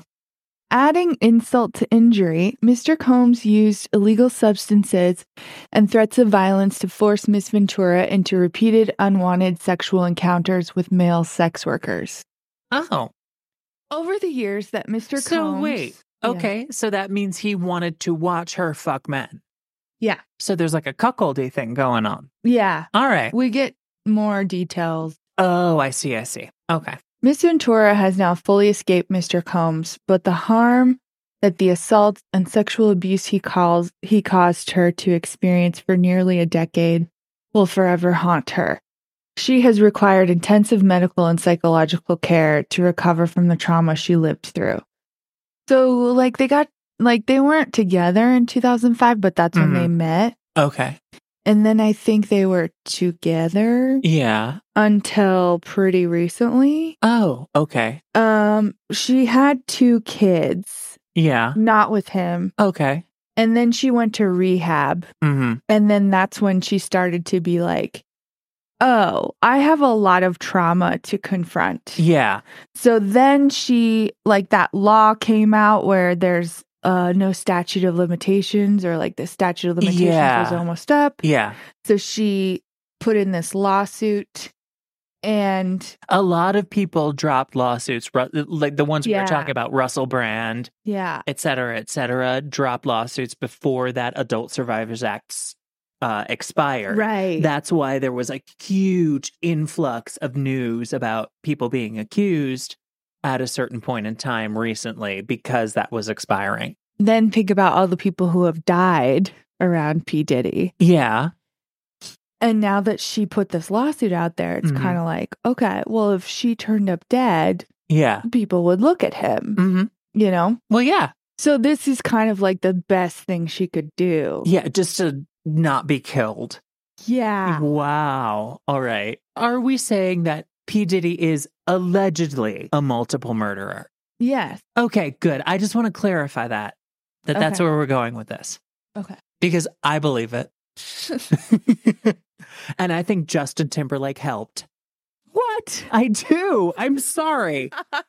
They both body histories. I know you said exactly. That. You said that in that one episode where you were like, What's his body count? Yeah. And I was like, that's what people call it when they're asking how many people you banged. I'm using it in the old-fashioned sense. Yes. How many people has Justin Timberlake killed with P. Diddy? That's I just don't think Justin Timberlake is killing. I think he's just being an asshole. He's being an asshole. P. Diddy, killing, murdering, collecting the money. Exactly. I'm moving to the part of the lawsuit that's called factual allegations. Okay. Because you know how lawsuits have all this boring stuff? Yes, at the they beginning do. that's like, here are the defendants. Yeah. It's like a slow-moving barge. Miss Ventura met Mr. Combs in late 2005 or early 2006 after Mr. Combs heard Miss Ventura's first single playing in a club, which was the song I just played you called Me and You. Oh, okay. He expressed interest in signing her to his label Bad Boy. At the time Miss Ventura was 19, Mr. Combs was 37. Within months, in February 2006, Miss Ventura signed a 10-album deal with Mr. Combs. 10-album deal? Yeah. That sounds draconian. This is what he does. Yeah. He finds new artists and he signs them. And he kind of does the thing that like Lou Pearlman did with NSYNC and Backstreet Boys. Yeah. Did you know he made himself the 6th member of the group? Oh, I know that he did like a lot of shit that was basically, it's like you are owning these people for the rest of their lives. And he was like, oh, I get a cut too because I'm the 6th member. Okay. Why do you think P. Diddy's in everyone's videos? Oh, okay. Oh, so That's what I think. Yeah. So he gets like a producer, he gets like a certain songwriting credit, which gives him and then he rights doesn't in perpetuity. Yeah. Okay. So he's like, this is my song. I pay you a flat fee for the actual thing, but you have nothing to do with it because I took over the intellectual property by virtue of the fact that I was in it. I think so. Wow. And he is in it, which is like, well, I was in it too. I just think he's a narcissist. Oh, he definitely he definitely needs the attention. And he knows he's not a good performer. Promoting the album, Miss Ventura made television appearance on MTV's Total Request Live and BET's 106 in Park. Okay, within a year of signing with Bad Boy Records, Mr. Combs became deeply entrenched in Miss Ventura's life, almost immediately asserting possession and control over her, and inserting himself into all aspects of her career and her personal life. In November 2006, Mr. Combs invited Miss Ventura to perform his song Come to Me along with him at the MTV Europe Music Awards in Copenhagen, which I watched, and it was terrible. Oh, really? Can we watch it right now? Yeah, do you want to? Yeah, I do. Can we turn it down a tiny bit? No. Actually, we can't. So loud. These cannot dance.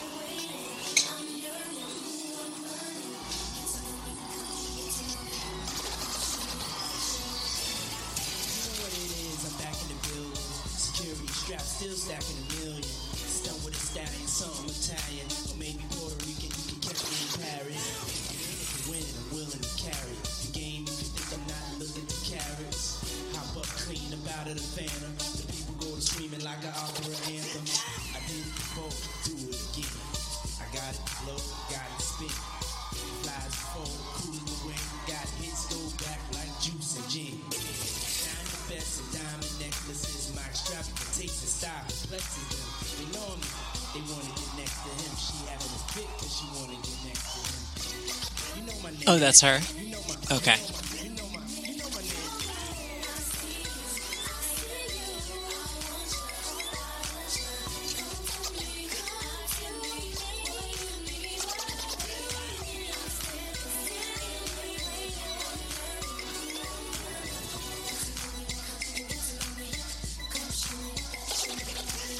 Yeah, they all stop and stare. My body language speaking loud and clear like. She been waiting, anticipating for oh so long, fantasizing wild thoughts of me coming on live.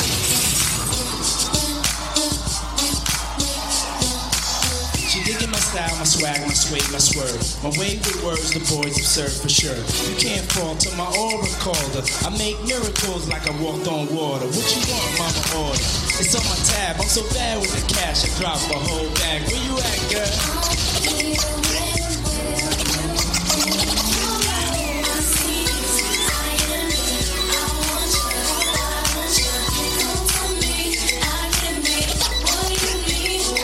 Do you need to see any more? I don't need to say any more. Can I just tell you something I think about his performance style? Yeah. It looks like if me, were to study hip hop artists who rap on stage. Yeah. And then be like, I choreographed this dance. No, if I were to be like, okay, these are if I wanted to like pretend to be somebody who could do hip hop or rapping, and I like mapped out every move and was like, okay, like intellectually, here's all the styles, here's all the things I have to do. And I practiced really hard. And then I went on stage. That's what it looks like. It looks like he is copying other people because he has no natural sense of how to perform on stage or how to do this thing that he has dedicated his life to. Seriously, he is that. He looks like a middle-class kid who is fucking imitating his idols, who actually have some real fucking experience with, not that I do, with whatever this is. Mm-hmm. You know, who actually, everybody he performs with, it seems more organic, it seems more real, it seems more lived. For him, it's just like he has it's all copycat. Mm-hmm. Everything I've seen, it feels like all copycat. Well, I cannot help it. It's kind of funny because you said, like, when we were reading that school that he had went to, and you were like, wait, I think he grew up rich. I think so. It's like, yeah, that's kind of what he looks like. Yeah. He just looks like, he looks like a white boy. That's exactly what I was thinking. That's why you're like, he looks like how I would look. No, honestly, I feel like I'm going to get stabbed in the face for this. He looks like a white boy who's really learned how to fake it well, but will never have that sort of like organic, instinctive ability to sell it and really like live it, you know? And I'm also talking as a white person. It's like, what do I know about the lived experience of a hip hop artist and how that reflects in their art? But I can see it's dishonest. I can see that. It doesn't seem natural. Yeah, exactly. Yeah. Let's keep reading the lawsuit. Basically, it says that he invited himself to her 21st birthday in Las Vegas. She's so young. Although Mr. Combs knew Miss Ventura was in a relationship, and even though he was publicly in a relationship with Kim Porter, Mr. Combs nevertheless pursued Miss Ventura. At an after-party in a hotel suite following Miss Ventura's 21st birthday, Mr. Combs pulled Miss Ventura into a bathroom and forcibly kissed her. Okay. She did not consent. She immediately ran out of the bathroom and cried. She told her best friend at the time what had happened, and she was too scared to tell anyone else. Yeah. I feel like everybody is too scared to like actually tell the truth about Sean Puffy Combs. Yeah, but I also think this is just like a pattern of being in the music industry. Anytime you're in an industry that like everybody wants the job.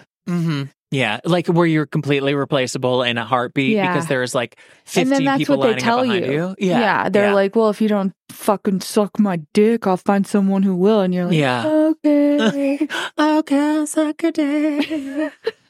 Okay, so then it gets to one particular night around September 2007, Mr. Combs insisted on taking Miss Ventura out. Okay. Miss Ventura acquiesced, fearing that rejecting Mr. Combs' request would have repercussions for her album deal. Yeah. Mr. Combs picked up Miss Ventura from her apartment in Manhattan in a blue luxury vehicle.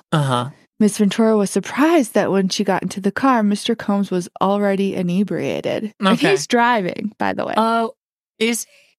Yeah. He's in a luxury vehicle. He's driving? Let's see. Okay. He handed her a pill and told her to take it. Oh. When Miss Ventura asked what the pill was, Mr. Combs dismissed her and told her she would like it. Okay. She later learned the pill was ecstasy. I figured. Something Miss Ventura had never before tried and did not want to try. This was the first time Mr. Combs got Miss Ventura high. Mr. Combs then proceeded to drive recklessly. Because he's drunk. Yeah, he's the driver. Yeah. Oh, so it just seems weird to me that he's driving his own car. I know. Yeah. Because he was in a blue luxury vehicle. I mean, maybe he just doesn't want anybody talking about how he's already drunk and giving somebody else drugs. What do you mean he doesn't want anybody talking Like about the it? driver who can probably like see everything or knows what's going on. Yeah, I mean, Yeah. I think the thing that we all laugh about with celebrities is why do they always get DUIs when they could clearly have a driver? No, seriously. Yeah. Okay, so he drove recklessly. He At drove very high speeds down the West Side Highway. Okay. Miss Ventura was very scared but did not dare to Okay, object. driving recklessly at very high speeds down the West Side Highway is every day. That's not Yeah. down the West Side Highway in New York. Then there were things from the lawsuit that I wrote down because I thought that they were interesting. But I think you got a good idea of how it started. Yeah. I mean, it started like everything else seems to start with him in terms of like he completely embeds you in his life and his lifestyle. Mm-hmm. And it's not a professional, there's no professional distance between like, I am your producer, you are my artist. You know, you live your life, I live mine. We come here to collaborate. It's like, you need to live with me. I need to completely infect your identity and your sense of self at a young age and utterly control you. Right? Yeah. I think what you lose in the lawsuit when you're writing, you're trying to cover all the things that he did to her. Yeah. Is you're like, well, when did like the relationship part happen? Because there was a point in time where she identified herself as his girlfriend. Okay. You and know? like, when did you have that conversation? It's like, you know, you Yeah. and me are together. Yeah. Let's change our Facebook status. Well, yeah. Yeah.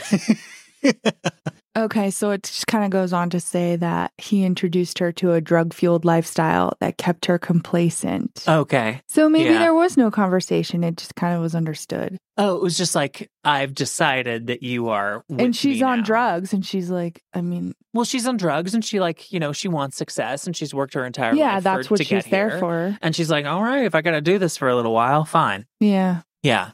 Mr. Combs first introduced Miss Ventura to opiates around 2008. Ew. Would often have pills and other drugs out in the open like candy. Okay. Mr. Combs has been addicted to prescription painkillers and took ecstasy frequently. Okay. At first, Miss Ventura was given the prescriptions that Mr. Combs received from a doctor. Eventually, when Mr. Combs exhausted his supply, he demanded Miss Ventura procure prescriptions from the same doctor in her own name. Mr. Combs became deeply involved in Miss Ventura's personal life, with his personal staff attending to Miss Ventura's day-to-day travel and other needs, including medical care.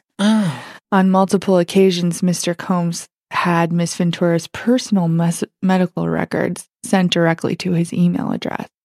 For instance, when Miss Ventura began experiencing memory loss, potentially due to excessive drug use or head injuries caused by Mr. Combs' beatings, Jesus Christ. her MRI results were provided directly to Mr. Combs. Mr. Combs also repeatedly arranged for his staff to drive Miss Ventura to doctor's appointments. Yeah.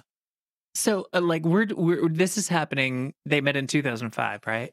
Mm-hmm. And so this is happening at a time where it's like Me Too, like all of this is not a factor, and things are still very much like protecting the male figure in a relationship. Yeah. So she had like, for years, she had no option except to like keep this going if she wanted to continue to like have a livelihood and a career and everything she had worked for her entire life. That I'm just realizing that fucking sucks.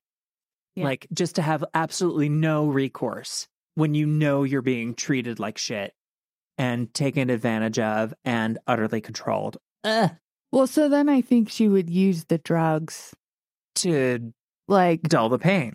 Yeah. Yeah. Like that was her coping mechanism. Yeah, and he's giving them to her. Yeah. To dull the pain and be a coping mechanism so she won't say anything. So he would be like, I really want us to get together with like a male sex worker. Uh-huh. Because like, you know, he wanted to watch. Yeah.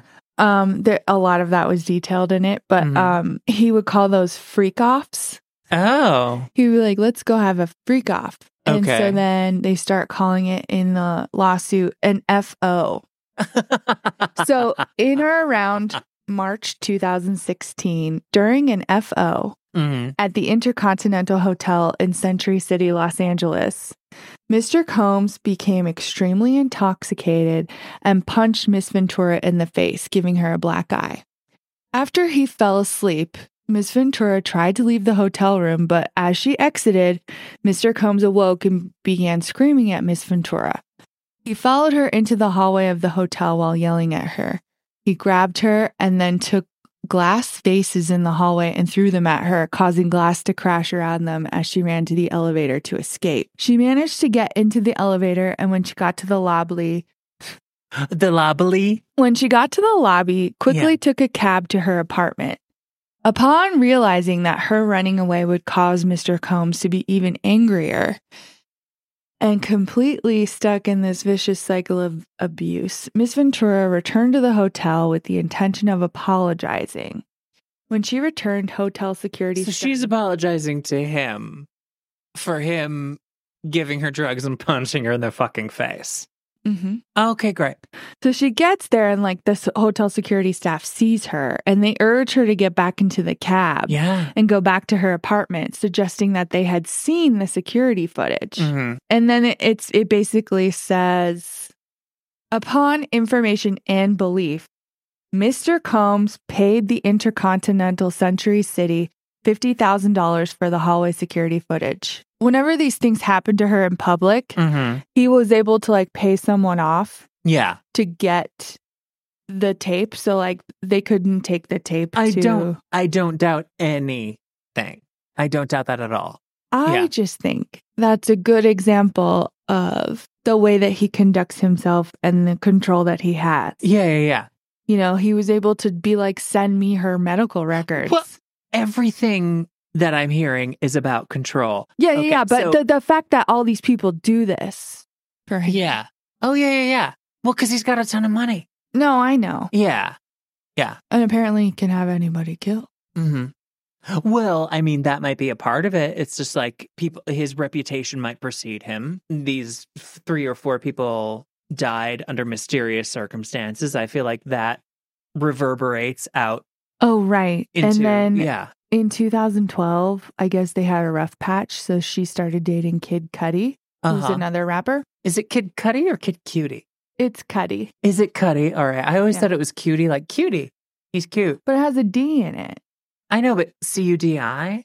Cutie. Why not C-U-T-I-E? Cutie. I thought it was C-U-D-I. It is. Oh, okay. Why would you pronounce C-U-D-I cutie? That's all I'm saying. Because why wouldn't you spell it like cutie then? I don't know, because you want to be weird and not okay, totally obvious about it? No. Oh, really? Okay. He got mad and said to her he was going to blow up Kid Cudi's car. And then around that time, Kid Cudi's car exploded. No shit. Yeah. Honestly. So, these are her allegations. This is her accusations. You know, we don't have the answer to this particular filing yet. He's settled. That's the answer. Oh, is it? Oh. Yeah, you didn't know that? Well, okay. Why am I defending him? Because I totally think he's a murderer and guilty. But people settle for all kinds of reasons. People settle. He probably doesn't want to deal with it. He doesn't think it's going to be serious. He's just pay her off, get her out of here. I'm going to continue with my career. As you've said in the past, nobody's ever really canceled. He's this'll die down. I don't give a shit. It doesn't mean necessarily that he's confirming the accusations. No, I know that. Yeah. But... Yeah. Well, but the thing is, it's okay, so Kid Cudi's car might have exploded at some point, and then she I'm trying to believe victims, but sometimes if she is not being completely honest, she could have retrofitted that very easily into saying that he said this. Do we have any corroboration? Not in the lawsuit. Yeah, exactly. I could tell you other sources. Oh, okay. Are there other sources for that? Let's see. All right. A lot of what she said completely comports with his obvious behavior in the past with other people. I'm just saying with the Kid Cudi thing, it could possibly be where she's retrofitting something that happened to say, like, he said this in order to maybe, like, beef up her case, and that's not necessarily necessarily make everything else untrue. It could just be like, I kind of got to zhuzh this up a little bit. You know what I mean? Yeah. You're trying to say maybe Kid Cudi made someone else mad at him. Exactly. I mean, then Cassie went, see, it was him. Exactly. Yeah. So that's just one claim I sort of like, I'm not calling bullshit on it, but I'm like, let's think about that a little further. But the rest of it seems par for the course for Mr. Diddy's relative behavior. I just want to show you this video that Mr. Diddy posted. Mr. Diddy? What the fuck is this? When did this happen? What is going on here? Why would he post this? I don't know why he would post it. But did he post it somewhere? Yeah. Where? Snapchat. That's fucked up. What? What you got to say now? What you got to say now? You ain't got shit to say when you put your girl on the snap. Baby. Yo, babe. I mean, shit getting weird. Come on, baby. It's hot outside. You fucking rap. This is insane. Dog on the beat.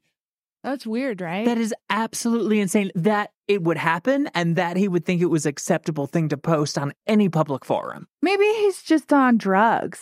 Well, no. Obviously, he's not in touch with what is normal or acceptable behavior anymore. He thinks this is okay. I get that. But this is fucked up. Mm-hmm. Like, just to talk about the video, he is saying these words to somebody who, a person who is obviously like wrapped in a blanket trying to protect himself. And then the caption is what? This is Cassie in a blanket. Mm-hmm. Yeah. So he thinks this is an acceptable thing to post onto social media. And it's clearly like, there's no reason to do that. Mm-mm. That's fucked up. Like, he thinks this is okay. He's out of his mind. Absolutely. He's totally guilty of everything Cassie says. Yeah. Did he murder most of the people in his life when they started to give their version of who he thinks he is? Possibly. Wait, let me tell you. Okay. Recently, he came out and said he wants to give publishing rights back to his artists. So... Okay. I mean, that means nothing. Yeah. Yeah. He's trying to look good. He's always trying. Okay. He's a narcissist. This is total like fucking psychopath shit. Uh-huh. He's totally like it. He wants to get rid of people who are trying to destroy his concept of himself and how he tries to present himself. Thus, he murders people.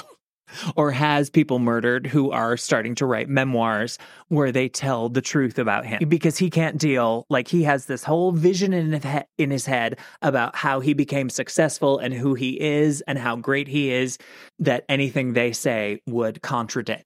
They need to go. And obviously with Usher and with Cassie, he's extremely controlling in a way where he's like, I need to have some kind of like influence. I need to get my fingers into every aspect of your life because that's the only relationship that I can understand where it's like I totally control everything.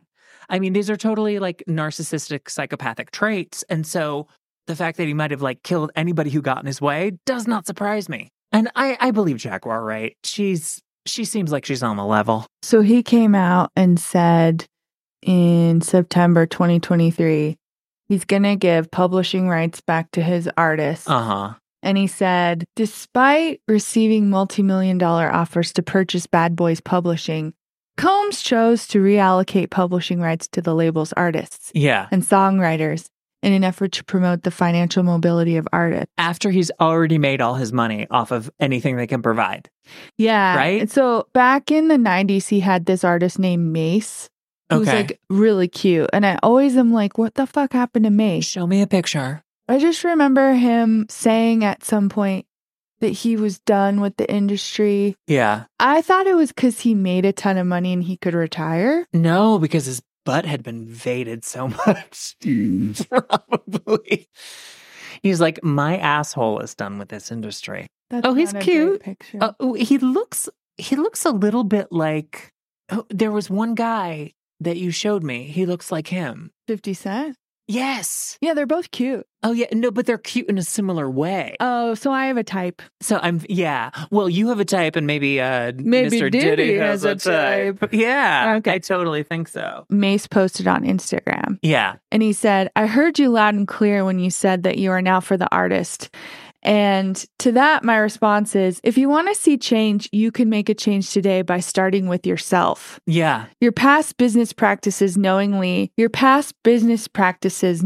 has continued purposely starved your artists and been extremely unfair to the very same artist that helped you obtain that icon award on the iconic Bad Boy label. In his post, Mace wrote that Combs was underpaying him for song publishing from his early days as a Bad Boy artist. Yeah. Combs still had his publishing rights from 24 years prior, which Mace was paid $20,000 for.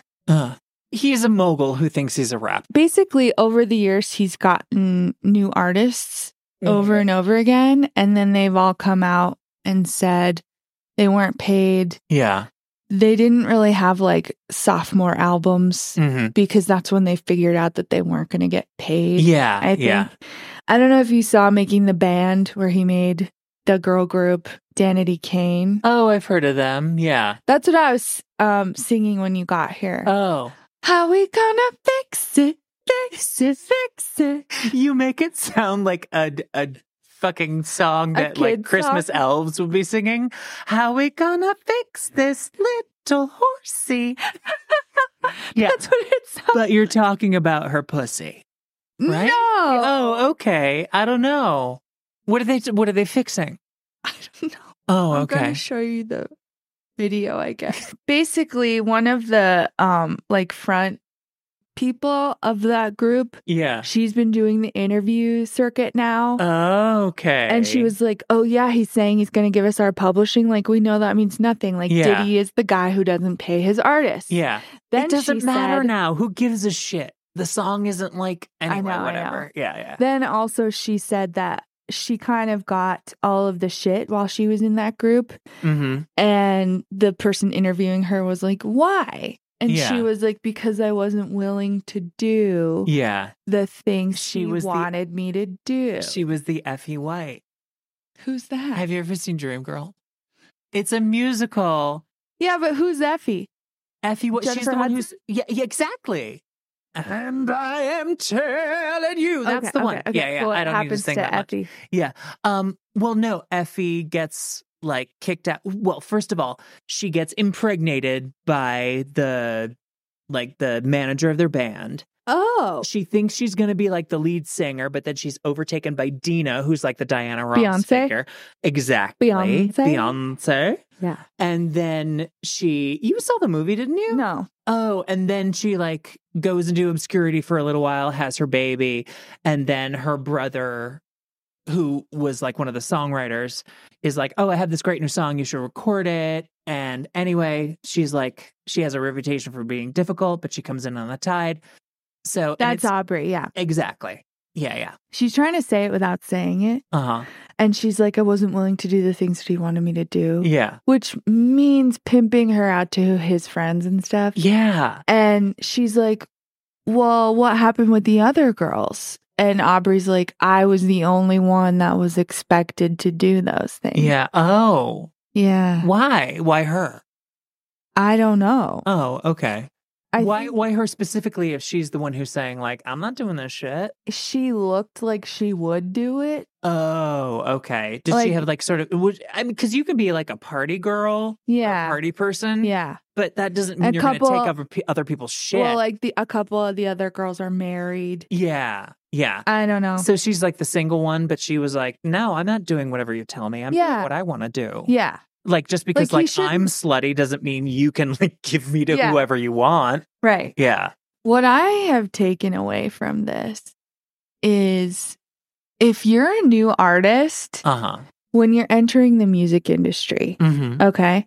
So think about when Mariah Carey was entering the music. I don't know if you Yeah. know about her. I mean, I know about her, but was there a particular story attached to her entering the music industry? She married Tommy Mottola. Oh, I know that. Yeah. Okay, so I want to show you what Jaguar has to say. Okay.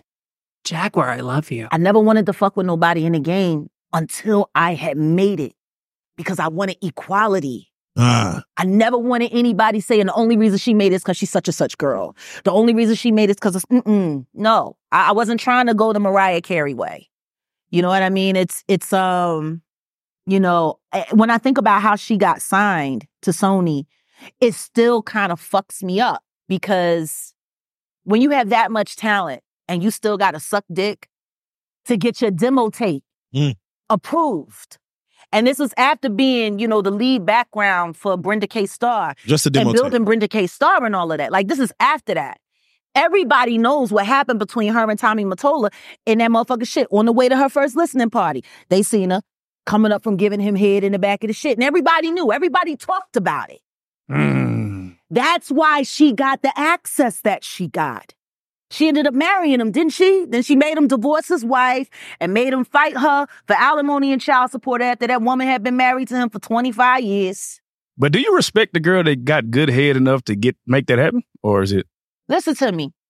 This is how I feel. Whole shit is whole shit. Yeah. Music shit is music shit. Worst thing that ever happened to females in music was that they started using whole shit to market music. Okay. I love her so much. I just want to say that. I love Jaguar. I know. Yeah.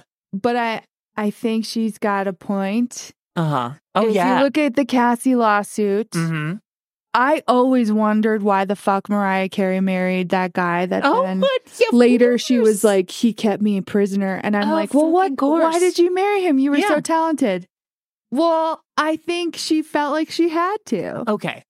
If somebody in comedy Okay. came up to you Okay. and was like, basically, I have some names in my mind that I'm not going to say. Well, like people who would try to get me to fuck them. Well, no, people who are in great positions of power and influence. Why don't you say their names? In comedy. Well, I'm thinking Horatio Sands. But because of the lawsuit? Because Horatio Sands was well known for taking advantage of younger, often underage women. I didn't know that till this lawsuit came out. Oh, God. I heard you about... You knew? Oh, I heard about his shit. It went around. Years ago. Yes. This is not new. Okay. Yeah. So anyway, if somebody, not Horatio Sands, because actually nobody gives a shit what he can do for them. Right. But, you know, if a serious comedy power player was like, suck my dick and I'll make you famous, would you have done it? Because I would have. Yeah. Absolutely. I mean, yeah, at the end of the day, I don't think that makes... Because some people tried to be like, Jennifer Lawrence sought out Harvey Weinstein to do that. And I'm like, even if she did, she's still participating in this hierarchy that's fucked up. Well, no, it's like, this is just like, Mariah Carey doesn't have a choice. It doesn't matter how talented she is. Yeah. It doesn't matter how talented any of these people are. This is the way it goes. And you know that going in, and you're just like, okay, if I want to get my talent that I know I have out there, I'm going to have to suck some dick. You know? And I feel like that's the way, like, the music industry in particular, this section of the music industry seems to work. Yeah. You know?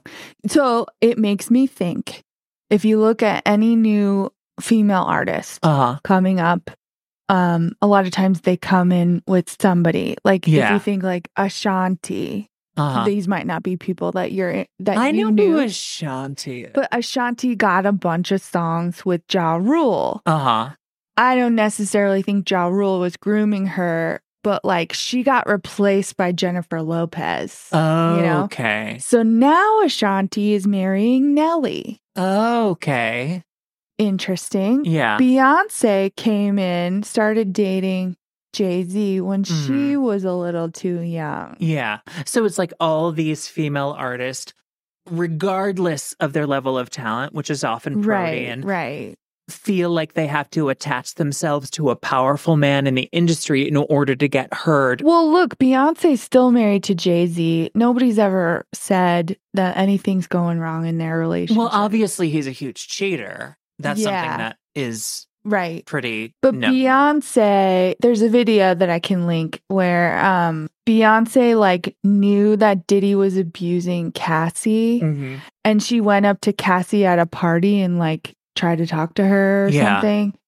And it was like, Beyonce, what did she try to say? Like, no, I don't know. Okay. And that's not the point. The point was like, people knew this was happening. Yeah, of course they did. I don't think Beyonce thought, oh, I can do something about it. She was just like, I'm on your side. Yeah. I feel like it's more like the idea of like the women in this industry try to at least alert each other to be like, this is the way it is. This is what's happening in your life because I've come out the other side of it. And I just want you to know, like, you're being taken advantage of. This is the road. And do you want this to be your life? Because that's what it will be. Maybe? Well, I think like the title of this video was like Beyonce and Jay-Z knew. Yeah. But it was like, yeah, they knew there was nothing they could do. Yeah, they knew because this is the way it works and it's blatant. Yeah. Yeah. And it was like, well, okay, so was there a similar thing happening with Beyonce and Jay-Z? Who knows? Yeah. Maybe it worked out nicely for Beyonce in that she loves Jay-Z. Who knows? Yeah. But there still is that thing where it's like you have to attach yourself to a powerful man. You could like him, you could not. You have to do it. I think so. Yeah. By the way, this episode is sponsored by Ciroc. Ciroc and meats and cheeses. I have to say something. Yeah, what? I don't think Diddy created Ciroc vodka. He attached himself to it, somehow became the marketing person. It is quite good. Yeah, it is. It is quite good. And it was recommended to a friend because she was on an elimination diet. Oh, okay. And so this because it's clean eating. It's like clean. Yeah. Yeah. And I like it. And I think you can drink it without associating with Diddy. Yeah. Well, because I always thought Diddy, like the whole hip hop thing was more like Patron.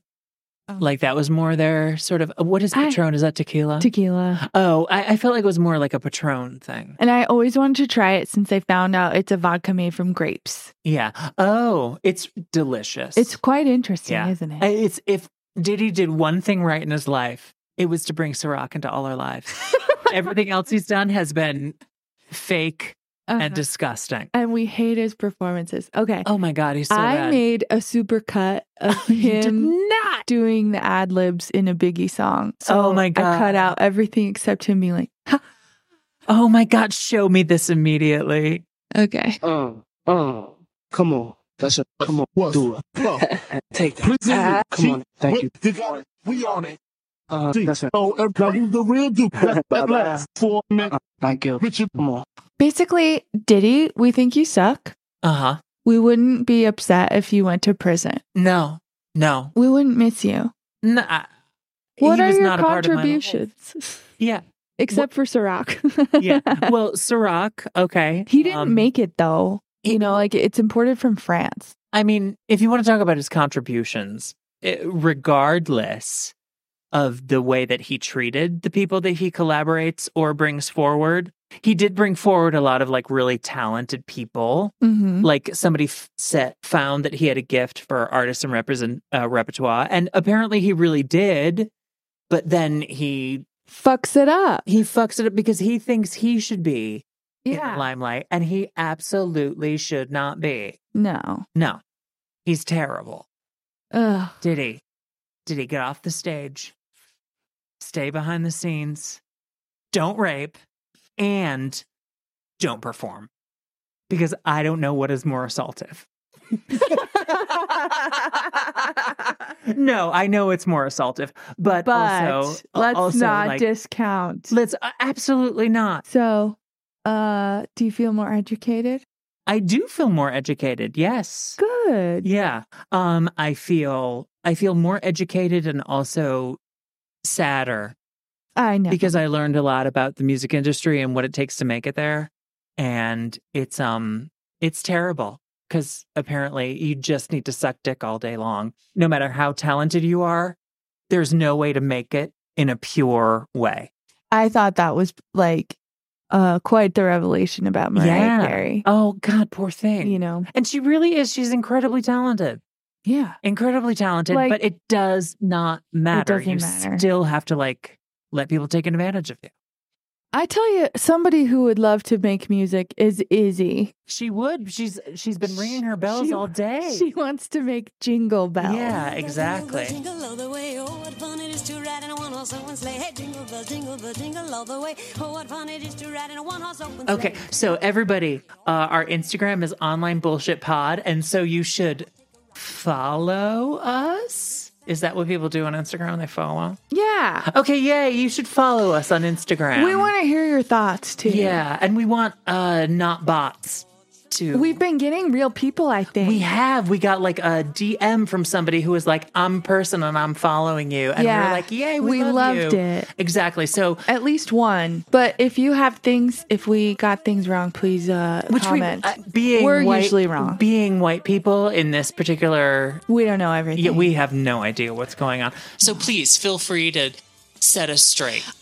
And with that, goodbye. Goodbye, everybody. Dashing through the fields of white on this happy Christmas night. Off we go through the snow. Bells are ringing. We'll be singing jingle bell, jing, jangle. Jingle bell, jing, jangle. Jingle bell, jing, jangle. Jingle bell, jing, jangle. Jingle bell, jangle bell.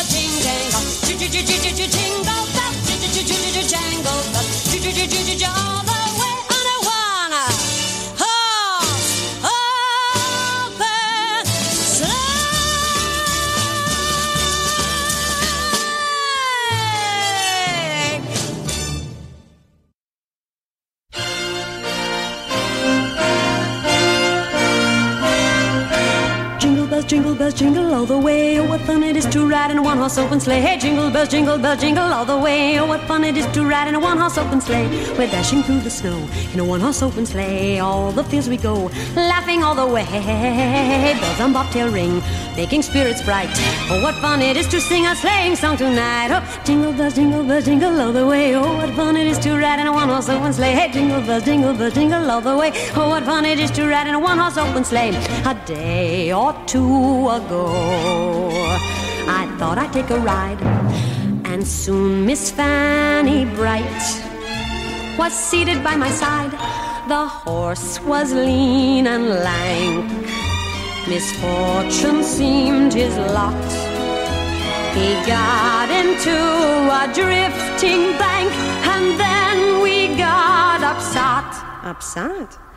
Jingle bells, jingle all the way. Oh, what fun it is to ride in a one-horse open sleigh. Hey, jingle bells, jingle all the way. Oh, what fun it is to ride in a one-horse open sleigh.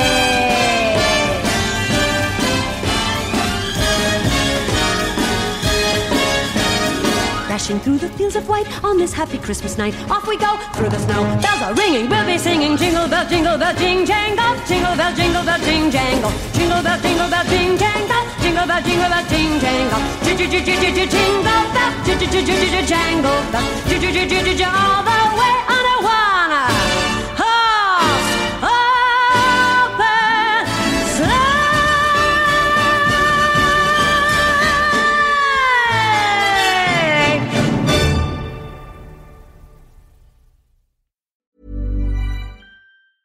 Even when we're on a budget, we still deserve nice things. Quince is a place to scoop up stunning high-end goods for 50 to 80% less than similar brands.